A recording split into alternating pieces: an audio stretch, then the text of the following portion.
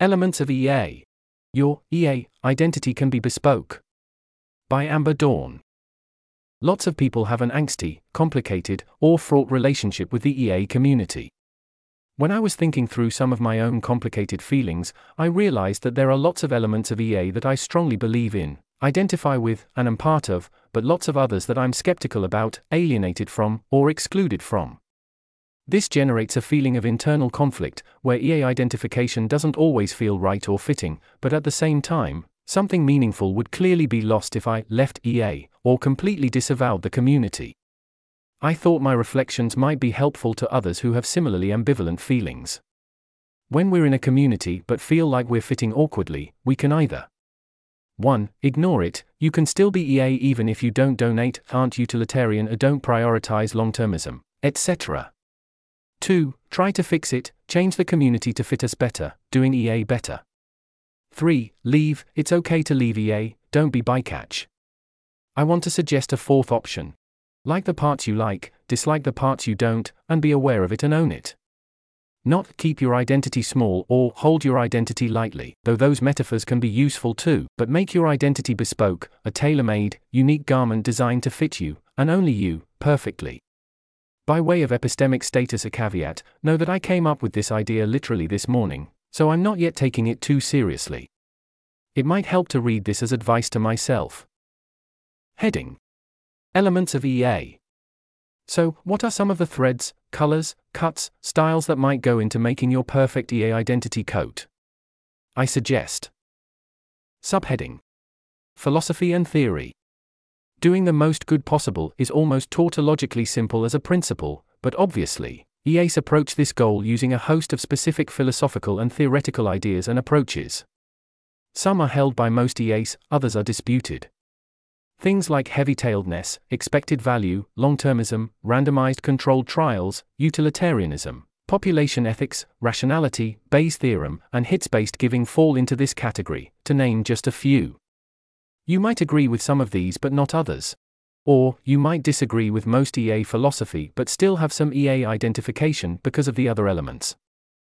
Subheading: Moral obligation. Many EAs hold themselves to moral obligations. For example, to donate a proportion of their income, or to plan their career with positive impact in mind. You can clearly feel these moral obligations without subscribing to the rest of EA. Lots of people tithe, and lots of people devote their lives to a cause. Maybe then these principles are unique enough to count as central EA elements.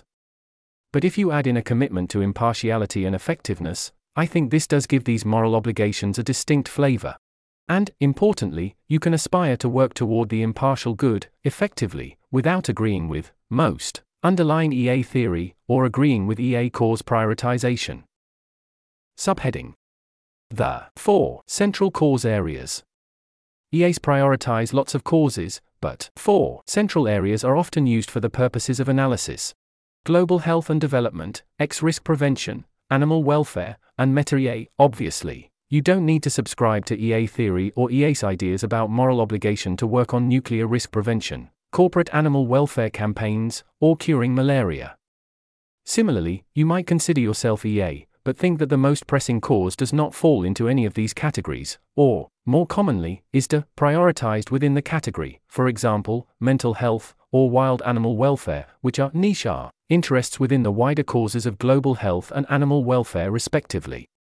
Or, you might think that one major cause area is clearly the highest priority, and feel alienated that many EAs prioritize the others.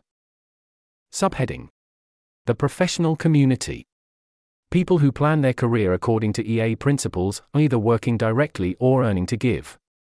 You can be part of the EA professional community without subscribing much to the philosophical side. For example, you might work with EA colleagues at an EA-influenced animal charity just because you care about animals, and you think they are doing good work, even if you don't subscribe to utilitarianism or EA ideas about donating. Subheading: The social community. EA is a social community as well as a professional community.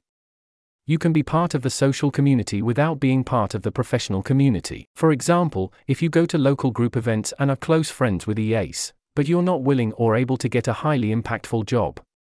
What's more, EA attracts a certain type of person: kind, nerdy, takes ideas seriously, open-minded.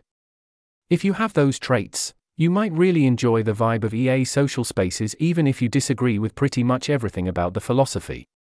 All these elements are clearly related.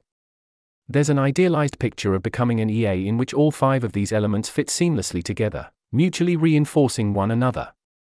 You hear about EA philosophy, and through it you develop a sense of moral obligation to have a positive impact. Or maybe you start with a sense of moral obligation and that leads you to discover the philosophy. You join a local or university group, which plugs you into the social community. You read more EA content, talk to your new EA friends, and this helps you decide which cause to prioritize. This is likely among the central 4 cause areas, though some will go for something more niche. You then plan your career with that cause in mind, joining the professional community. I think a bunch of EAs had a journey like this, maybe with a few more twists and turns. But I hypothesize that for others, one or more of these elements are present, but one or more others are missing. This creates an angsty dynamic where they are both drawn to the community, but at the same time alienated and repelled. I think this might be behind a lot of internal EA criticism, that is, criticism from EAs, EA adjacents, or post-EAs, people who used to identify as EA but no longer do. This ambivalent identification dynamic might also be why so many people self-label as EA adjacent, even when they are pretty engaged in EA, by most metrics. Heading: Warm versus cool EA. Another framework is to divide EA into warm and cool elements, like so. There's a table here in the text. I suspect the things in the columns are correlated with each other, and warm EAs are most likely to be alienated by the coldest poles of the movement, and vice versa. But obviously many people are a mix. For example, I'm mostly in the warmer column, but I draw weirder ideas from the right column. So, what to do with these frameworks? If done right, I think these differences between us could be exciting and generative tensions, rather than things we need to split up or go to war over. When forming relationships, I'm looking for people who share decent amounts of common ground, but I'm not looking for carbon copies of myself. The same is true of intellectual comrades. EAs in whom different elements dominate can very easily collaborate in ways that achieve both of their goals. They don't need to become each other. This article was narrated by Type 3 Audio for the Effective Altruism Forum. It was first published on November 29, 2023. To report an issue or give feedback on this narration, go to t3a.is.